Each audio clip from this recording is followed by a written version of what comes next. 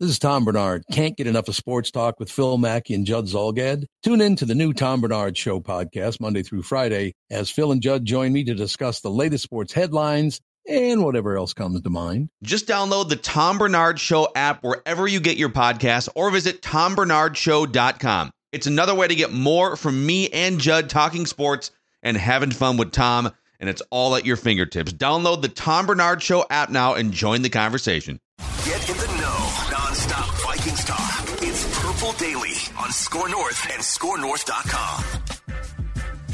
And welcome into Purple Access, which this week is Judd, Declan, as always, and rotating on a bi-weekly basis, Chip Scoggs of the Star Tribune, and the man who joins us now, Tyler Forness of Vikings Wire, where you can also find my columns, really for the most comprehensive Vikings coverage that you can find in written form, though. Vikings Wire is the place to go. Forno does a absolutely fantastic job. The schedule is going to be released this evening, so we are going to hold off in talking about it until we actually see it. And so, Tyler, I figured that this would be a good time. The Vikings start their rookie mini camp on Friday. And, you know, I feel like we have, to a certain degree, and it's not surprising, we have already passed judgment on the 2022 draft class. Not being that good, a lot of disappointments, blah, blah, blah, which is patently unfair. We don't know yet. Like, these guys had a year. Some guys got hurt, i.e. a guy like Lewis Cine. So I want to go back to that draft class, and I want to talk about this in context of the upcoming season, Tyler, and discuss what we should expect here, because the reality is this. A lot of guys don't start to contribute probably until year 2, sometimes 3. And you're a guy that pours through drafts. You study prospects. And yes, the bang for your buck, I think, in particular, is probably draft night, and then as those players go into their first year. But that's not the most fair way to do this. So let's talk about that 2022 Kwesi Dofa-Mensah's first draft class in particular. What are your expectations there? Starting with Cine, who you know, I think it played one defensive snap, was playing a lot of special teams, unfortunately got hurt in London in week 3. But as we start to go through this draft class now, entering their second season in the league, starting with Cine, what's your expectation of what this class can potentially do in their second year? I think when you look at Cine, the immediate thing that I look at is he's going to be utilized like Javon Holland was in Miami. And he's going to kind of be a jack of all trades player. He can play deep. You can put him in the slot. You can kind of do a little bit of everything with him. And he's a guided missile. He is incredibly quick, explosive. He's got a quick trigger when he reads and reacts to plays happening in front of him. When you kind of combine all those things, it's a great weapon for Brian Flores to utilize. And you can move him in a variety of spots. You can move Harrison Smith in a variety of spots. And you know, one of the things we were frustrated with last year is he was just always in a deep half or a deep quarter. That's not a good way to use Harrison Smith's skill set. And I think Cine and Smith are going to be utilized in a really interesting fashion this season. And then you have Jay Ward. He can do all those different things too. I don't think he's quite as good as Lewis Cine, and you shouldn't expect him to be for a 4th-round pick. But just the ability to play multiple positions and styles, I think, is going to be really valuable for this Brian Flores unit. And with Cine, I would expect explosive plays. I would expect mistakes. Like, even though he's in his second year, one defensive snap and 15 on special teams, that's not necessarily conducive to growth. We'll see how he adjusts, but just being around the game is going to make a difference. I would expect him to, in theory, play pretty well this year, and he's going to be put in positions to succeed, something this defense was not last year.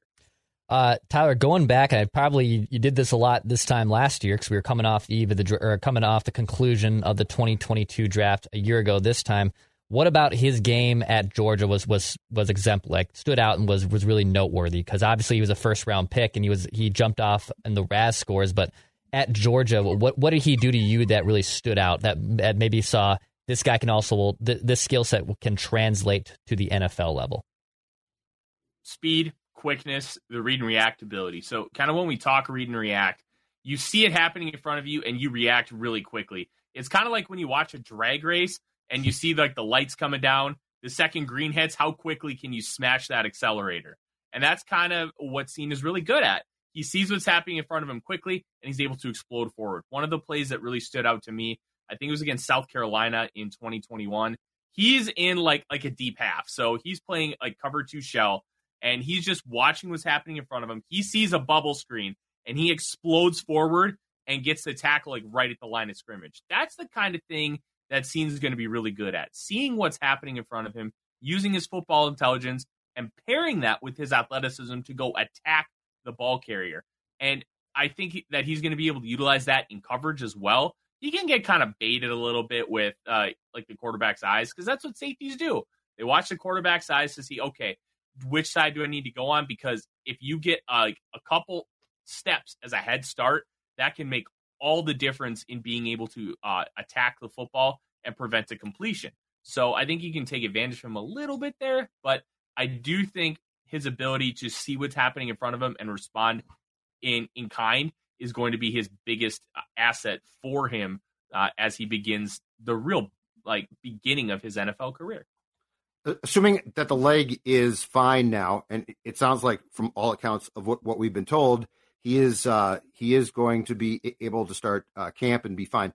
What should the expectation be that on opening day he is starting alongside Smith, replacing Bynum, who, keep in mind, was given that job out of the offseason camps, Tyler? So there was no training camp competition. I think they were a little bit, if I'm right, and it's a total guess on my part, I think they were a little bit disappointed that Cine didn't pick up on things last year faster. But assuming that he is healthy, set to go, and has a good working knowledge of what Brian Flores wants defensively, how much of a surprise or disappointment will it be if he is not your opening day starter? No offense to Bynum, but Cam was certainly not a first-round pick, and he is a converted corner who can still play, but I don't know that he is a starter if Cine gets to where he needs to be. I'll be honest, I'm not going to focus on who's starting, because this defense, there's going to be a lot of rotation with guys in and out, especially with your fringe starters. So I would consider Cine and Bynum kind of fringe starters right now. They're going to be utilized to maximize different looks, different packages, different plays. And I think what you want to see is Cine getting at least 40 to 50% of the snaps. I think that's what you should focus on rather than starting, because with how Brian Flores, I believe, is going to implement this defense, that's going to be arbitrary. How much is Cine going to play? I think that's going to be the real key. I would expect Cine to play 40, 50% of the snaps at least, especially with how versatile he is and how you can kind of utilize him. If he's not doing that right away and it's not injury related, I'm going to start to be concerned about how quickly is he picking up on some of this stuff. Like you mentioned, he was when he came into the league last year. Forno, do you think Andrew Booth has a better chance of probably even seeing the field more, just given with how limited that cornerback room is? And, they're counting on Byron Murphy to be a big guy for them, but in general, that cornerback room is very, very thin. You talk about snap count and whatnot, and not necessarily starting. I feel like Andrew Booth might even have a leg up because that position group is just so thin that they're going to have to rely on Andrew Booth to, hopefully, if he stays healthy, to basically be one of their every down cornerbacks. I'm incredibly high in Andrew Booth, but you kind of said it right there. He has to be healthy. And even though he played a lot in college, he was never truly healthy. And because they did the long-term meniscus injury, the same way that they did it with Irv Smith Jr., they want to make sure that he's good for the long term and not just doing a quick little scrape. They did the same thing with Adrian Peterson back in 2016. Make sure he's 100% good. So if that clears out, he doesn't have the sports hernia injury, he's going to be asked to do a lot of what I think was going to make him successful. I didn't think the Vic Fangio system was really built for Andrew Booth Jr. I think this is playing one-on-one, getting in guys' faces, being able to match up with them in coverage. I think this is how you kind of take advantage of his skill set. And I think that he could be a star for this football team. I still think he was an absolute steal last year.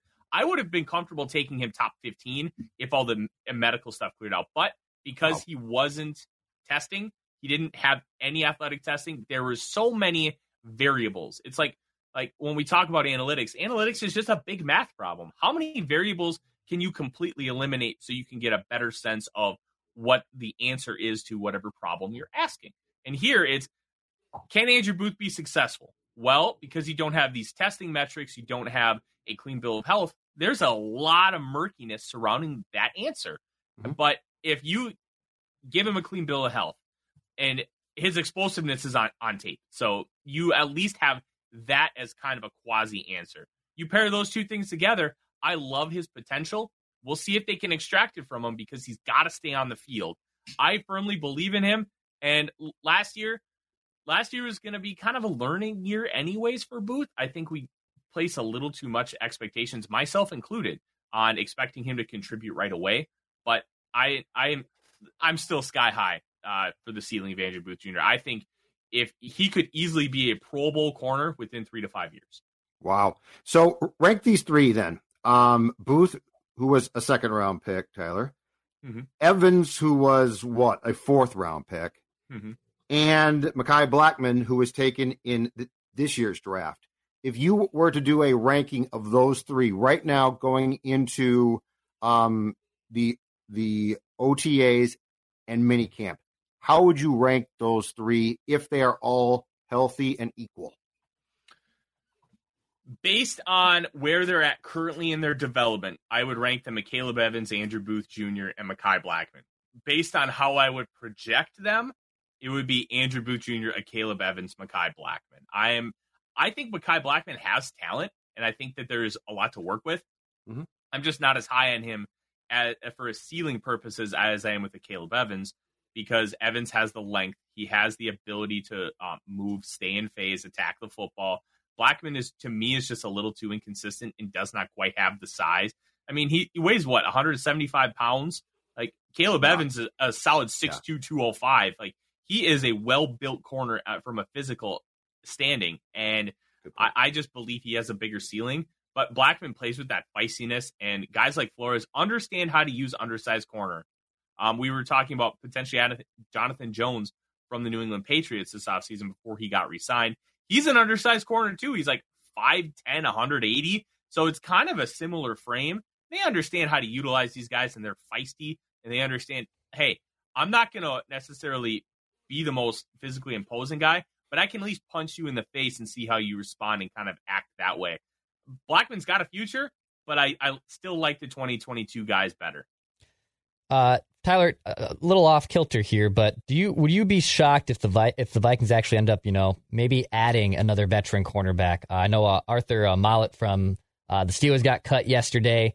Would you be surprised, given with how much youth and just inexperience is in that room, that they might even add a veteran cornerback as we get closer into OTAs and training camp, just so there's a legit camp body in there, or another guy who's just more reliable than a bunch of rookies or second year players who just haven't played a lot of NFL snaps? That's a really good question. I think it's going to just be determined based on the status of Dalvin Cook and Zadarius Smith entering training camp. What's going to happen with those two individuals? We genuinely don't know. Like, let's say they end up trading Zadarius Smith and Dalvin Cook. They get like their $20 million in cap space, but then they use, let's say, $10 million of it to get Danielle Hunter on an extension. Right. Then you have $10 million to play with. Well, you still have to finish signing a draft class. So let's say you have $5 million left from that. Well, is that going to be worth like 1 year of, say, Marcus Peters? Or do you just want to be like, hey, we're still trying to compete right now, but we understand that 2024 and 2025 is probably a little more important. Let's trust our defensive coordinator to develop these guys. We have ESPN Mike Clay's #1 edge room in the entire NFL right now. So let's get the pressure on the quarterback, alleviate the pressure off of the cornerbacks, right, and let them grow and develop on the fly. So in 2024 and 2025, we're even more prepared to make that run. I understand kind of the thought process here, Dex. It's you want to have great guys in the room. But at the end of the day, you have to trust your team to develop. You have to trust that your medical team is going to be able to keep these guys on the field. And you can't always have great players in every position. I think that they're going to trust that these guys can take a step. They brought in Byron Murphy to be that alpha in the room. And I think at this point, you probably just let it ride, especially with two new assets that they added this year in the NFL draft. And there's nothing worse, too, than a declining corner signed late I give you Bashaud Breeland. Oh, Bashaud Breeland's got a lot of experience. He's going to come in. He's a declining corner. Judd, okay. Remember Chris Dishman? No, I know. We've been through this. I've seen this. I've seen this before. I don't need to see it again. It's one thing to go out in March and sign Antoine Winfield, which was awesome. Like, that guy was great. It's another to desperately like glum on to a guy, Dishman, Breeland. Just because they've played a lot does not mean that they're not in a free fall and a complete decline. So let's talk about this, though. So the cornerback thing is interesting, and here's why. I am becoming more and more convinced that there's a very good chance that Byron Murphy Jr., when they start the game, is going to start outside. But when they go to nickel, I think he shifts inside. So, like, I don't think that they're going to have a dedicated inside guy. I think that Murphy will be that guy when they're in nickel, which they are, what, Tyler, about 52% of the time now? It's quite a bit. Yeah, nickel is basically a starter at this point. I mean, Shannon Sullivan played 70% of snaps last year? Yep, but I think there's a good chance that when they have two cornerbacks that Murphy will go outside. So they're going to put their premium on trying to develop one other potential starter and then start to go through, like we just did, the list of guys that you potentially trust. And like Booth, I think you're right. I think Booth is a guy that they see as 100% having starting ability. But the question is, like Declan said, can he stay on the field, which has become a major concern. But yeah, I think defensively you are correct. I think we're going to see a lot of different rotations, a lot of different ideas. And I'm not going to be absolutely completely shocked if Bynum is given a chance to not only play safety, but play some corner as well, where he played in college. So I think that there's a lot of different ideas, and the one thing that they are doing with that secondary, I don't think Spielman did a ton, and Kwesi O'Connell and Flores is they are putting themselves in a position to have guys that can play multiple spots, which they haven't before. But I think I don't think that you can be completely surprised if you see a few guys who have the rotational ability in game potentially, if there's injuries or something, Tyler, to switch from corner to safety or vice versa. I think you may end up seeing a lot of 3 safety packages this year. And you have Lewisine who can play in the slot. Cam Bynum was an outside corner at Cal, but because of his athletic testing, they're like, okay, it's probably best to move to safety. But you could line him up on the outside and feel semi-comfortable with it. I don't know if you're going to absolutely love it, but you could utilize these guys in so many different fashions. Harrison Smith can cover down the field as well if needed. So that versatility element and being able to kind of move guys around and have fun with it. Mekhi Blackman's got inside-outside versatility. So does Jay Ward. Andrew Booth Jr., I feel like you could slide him inside. Caleb Evans, I wouldn't want to, unless it's like against a power slot. Like that. Think of what Anthony Fitzgerald was at the back end of his career. That kind of guy. I think a Caleb Evans could do that, but against a super shifty player like a Hunter Renfrow, I wouldn't want him in that position because I think he'd be able to take advantage of. But that versatility, Judd, you mentioned it. It's going to be huge. Blackman has inside versatility. That's what I thought. Okay. Yeah, I mean, he's 5'11", 175. He has the quickness. He has the ability to mirror and match. But the versatility element, keeping teams guessing, not really committing hard to one specific thing, I think it's going to be really massive for this Vikings defense and creating problems early and often. We'll see if it keeps sustaining throughout the year as they get more tape on what this defense, this inclination of the Brian Flores defense is going to be. But early and often, I could see them causing teams some real issues. Eating better is easy with Factor's delicious, ready-to-eat meals. Always fresh, chef-crafted, dietitian-approved, and ready to go in just 2 minutes. From pancakes to smoothies to meals and more, discover a wide variety of easy options for the entire day, like breakfast, midday bites, and more. And if you're always on the go and needing a quick and easy way to find something to eat, you need to try Factor Meals. They have an easy-to-use website. Factor is also flexible. Change up your order every week with plans from 6 to 18 meals per week, or pause or reschedule your delivery at any time. You can sign up and save, and we've done the math. Factor is less expensive than takeout, and every meal is dietitian approved to be nutritious and delicious. Head to factormeals.com/purpledaily50 and use code PurpleDaily50 to get 50% off. That's code PurpleDaily50 at factormeals.com/PurpleDaily50 to get 50% off. Go check out Factor Meals. Last thing on the defense for me, Tyler, I saw Mike Clay had his defensive or his edge ranking for all 32 teams. He had the Vikings number 1, but obviously there's some asterisks next to not just Zadarius Smith, but even Danielle Hunter, just on contracts and just overall happiness. But, when you add Marcus Davenport to the mix, which was to his point, it kind of makes you deeper on top of DJ Wanham, Patrick Jones. Obviously, Davenport is one of the more kind of 1A talkers in terms of their offseason additions. But in Wanham or Jones, is there a next level to those two guys? Like if they indeed lose Zadarius Smith, does DJ Wanham or a Patrick Jones kind of step in and make more of an impact than maybe we've seen in their first few seasons with the Vikings? Here's some reckless speculation for you. I don't think DJ Wanham makes the team. Ooh. I like it. I do think Patrick Jones has another element to him. Yeah, I agree. So here's the thing with Wanham. His cap hit is, I think, like $2.9 million, and if you cut him, you save like $2.6, which is a similar way what they did with Armon Watts last year. So when you replace him with, like, let's say Andre Carter makes the team and you cut DJ Wanham, you save like $1.8 million in cap space. Like for a guy who's as replaceable as DJ Wanham, that's valuable money. And I'm not saying Andre Carter's better than DJ Wanham. He's not. And it's pretty evident based on everything that we've seen on film. But when you talk about dollars and cents, I think that's something that makes sense. And then Luigi Villain can step in and have a bigger role on this team. I think Patrick Jones, Luke Braun, host Locked on Vikings, I was talking to him about Jones when he got drafted, I didn't like Jones. I was very down on him, but then he kind of put things into perspective.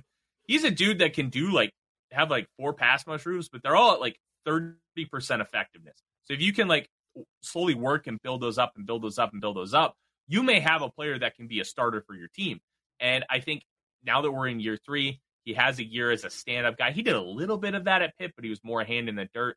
I think Jones could step in and play more for this team and be successful. Plus, you have guys like Davenport, Smith, and Hunter who can shift inside and just be wrecking balls on the interior. So maybe Jones is more of an outside rusher in some of those packages. I think that you could see some stuff from Patrick Jones, maybe even Villain, who's got some ability. His relative athletic score was like 88th percentile, but we'll see. Like I said, DJ Wanham, I don't think he's making the team. Jones looks the part too. Like he just looks like he should be good. I know I was told that during the first OTAs, I think he was drafted in Zimmer and Spielman's last year, right? Yep. That he impressed them a lot. So there's definitely something there. It feels like it hasn't been unlocked. It also feels like it's getting time where it's either going to be unlocked in 2023 or it's probably not. But I want to get back to the secondary for a second and talk some X's and O's because you broached this and I agree with you completely. Okay. What about this? Talking about 3 safety packages. And I thought Donatel with a Fangio system was going to do this, and he came nowhere close. So I might be totally wrong. Again, Flores feels far more creative to me, though. What about a big dime package with this? Asamoah stays on. Hicks comes off. Because Hicks is not going to be Hicks is more of your traditional guy a little bit, and he's a little bit long in the tooth as well, Tyler. But then you have Seen out there, you have Smith out there, and perhaps Bynum as well. And let's say Seen or Smith can almost play a hybrid safety linebacker role. What do you think about that? Because that would give you speed that you clearly lacked at times, or I should say at a lot of times this past season. I think Harrison Smith is probably in that role instead of Seen. But kind of the direction in which you're going, I think they're going to utilize a lot. This linebacker room is booty. We still have question marks if Brian Asamoah can be a successful starter in this league. It's not a guarantee, but we're penciling him in. He's going to be a starter, but will he be good? He showed flashes, but he showed flashes of I don't know what I'm doing. So what are we going to get moving forward? How much is he going to grow and develop? Yeah, 100%. I think he does need to play. He just needs to play. But that's still a question mark. That's still... in this math problem of a Vikings Super Bowl champion, that's a big variable, and we have to be able to answer that. I think you put a guy like Harrison Smith next to him and really try to maximize, hey, you are going to take care of just follow the ball and shoot. I'm going to clean up after you. I think that with Smith's intelligence and knowledge of the game, I think can really help maximize that aggressiveness, because you don't want to take that away from Asamoah. It's what makes him special. Right. But you have to be able to hone it in and be smart about it and lock it in. Because if you don't lock it in, you're going to get Alex Pietrangelo slashing Leon Draisaitl in the wrist last night. That's not locked in. I thought you guys would appreciate that. That's stupid. That deserves a suspension. Yeah, it does deserve a suspension. But it's for lack of a better term, like you said, Judd, it's stupid. You have to be smart with how aggressive you are, and it has to be calculated and thought out. Yep. But when you read and react, sometimes you can't necessarily do that. So you have to be able to have good vision. You have to be able to see what's happening and know that like a play action is coming or a pump fake to one side. You have to be able to be a film grinder and have those aspects. But the big dime, I think, is going to be a really interesting package, especially because the Vikings have depth at safety. And Josh Metellus isn't a scrub either. So you could put him as kind of like that linebacker as well. You could do 4 safeties with Bynum, Seen, Smith, and Metellus. Woo. And you could feel pretty good about that, considering how diverse those safeties are and their responsibilities and what they're able to do. Like, this is going to be an interesting defense, and I'm just excited to watch it. On the offensive side, Tyler, if Dalvin Cook is indeed out of here, does Nwangwu get more reps as kind of the backup behind Alex Madison? I know they drafted McBride as well. Obviously, that creates a void. Who becomes kind of RB2 behind Alex Madison if Dalvin Cook's indeed off this roster? Ty Chandler, too. I really don't think Nwangwu's going to get many snaps on offense, and I don't think we've seen anything to warrant it. He's tremendous in the field with the ball in his hands. He's obviously has those 3 kick return touchdowns. I worry he's not going to make the roster, and I think that's a little hot takey, but they brought in multiple really good kick returners. Yeah. Malik Knowles, the 3 kick return touchdowns at Kansas State. Brandon Powell had that punt return touchdown against the Vikings. He's got kick return ability as well. Did so for the Florida Gators. But Nwangwu has not shown any ability to be on offense. He hasn't shown the ability to, hey, I can utilize my vision and hit the right hole. I can get the ball on a swing pass. I can pass protect. He hasn't really shown anything to be a really good running back yet. And I think that's a worry. I think Ty Chandler's and Dwayne McBride are probably going to get a lot more carries than you think. I am very down on Madison. I think he's just an average dude with really But they're not. I don't think he's got a ceiling. I really don't. They disagree with you. Yeah, I know they do. And so, I'm excited to see who's right and who's wrong. But I just don't think that Madison is any more than just an average running back. And I think McBride as a runner is already better than Alexander Madison. Now, it's about the full package. Madison's really good on third down, great pass protector, but so is Ty Chandler. That was something he excelled at North Carolina during his senior year. And he's got that 97th percentile 10-yard split. Really explosive, the 4.38 speed. He's got the ability to hit the home run. He can catch the ball out of the backfield. If I had to place a bet on who I think was going to be the starter by the end of the year, it's Ty Chandler. I don't think Madison is that guy. That he is a really good number 2 who can step in and play a couple good games while your starter is hurt, like he did for Dalvin. He's not a starter, but he doesn't do anything bad, and I think that's why the Vikings re-signed him. Yeah, and I also think, too, that the difference is with what O'Connell wants to do or is striving to do, play calling-wise as well, it's a fundamental shift. So, like, I think sometimes we get too hung up on specific players when it's the positional flexibility. The Vikings are creating a very interesting, in my opinion, amount of options. And why I don't think your Nwangwu take is hot, I think it's spot on, is this. Kene Nwangwu, at the end of the day, I don't think that Kevin O'Connell and Kwesi are going to take a 53-man roster spot and give it to a guy who returns kickoffs when you almost never return kickoffs. So I think you're spot on there. And look at what they're doing on both sides of the football. They are trying to get guys that can play multiple spots, safety and corner. The receivers now. Addison is not, it's not just like he is one spot.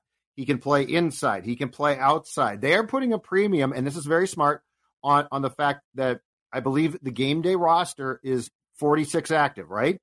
They're putting a premium on flexibility there, which I think is smart, but I think that lends credence to your point that Wangwu becomes a long shot at almost to make the roster, because if your only role is I can return kickoffs well in 2023, I don't think you're going to make it. I Not just great, don't. Bob. Not great. Not great. The last one from me is this one. Ed Ingram. So he started, obviously, every game in 2022, third round pick. I would say the season was, to be very, very kind, rocky. From what you saw of him in college on film, and then probably more importantly, Tyler Fornes, watching him on a weekly basis, when I say, ooh, that wasn't good, how much faith do you have that the dedication to starting him game after game after game is going to pay off in him becoming a far better right guard in his second season?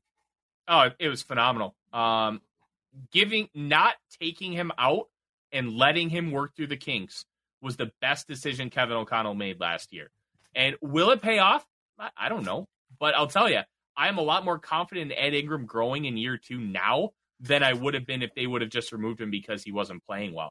And you saw flashes of him playing really, really well.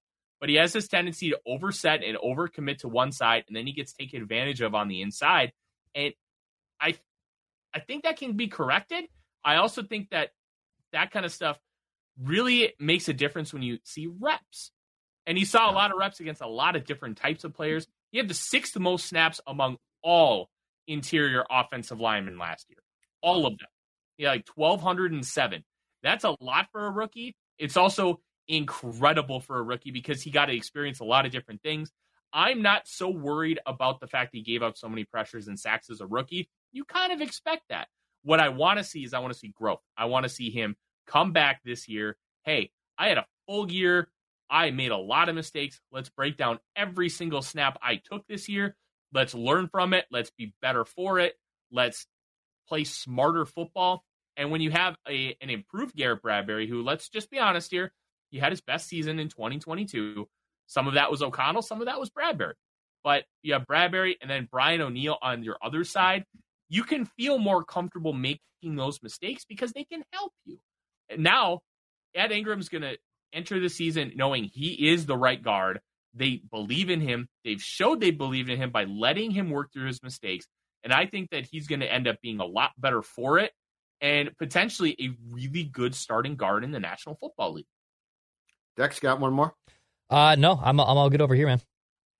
Okay, man. Great stuff. And as always, tell the folks what they can find, the best one-stop shopping for written Vikings content in town at Vikings Wire. Tell us what the folks can find right now, Tyler.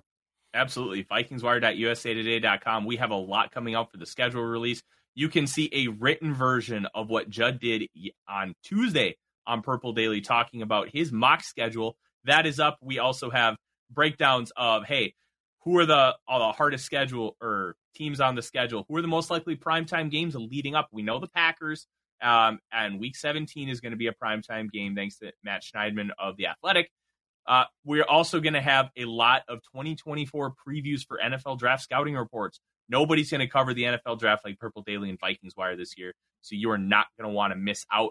And it gives you a semblance of what to expect this college year. Plus, we're going to have player profiles from every single Vikings player on the roster leading up to training camp and a whole lot more. Nobody's going to cover the Minnesota Vikings from a written perspective as diverse and comprehensive as the Minnesota Vikings. Absolutely. Thank you, sir, and we will talk to you in 2 weeks. Thanks, Dex.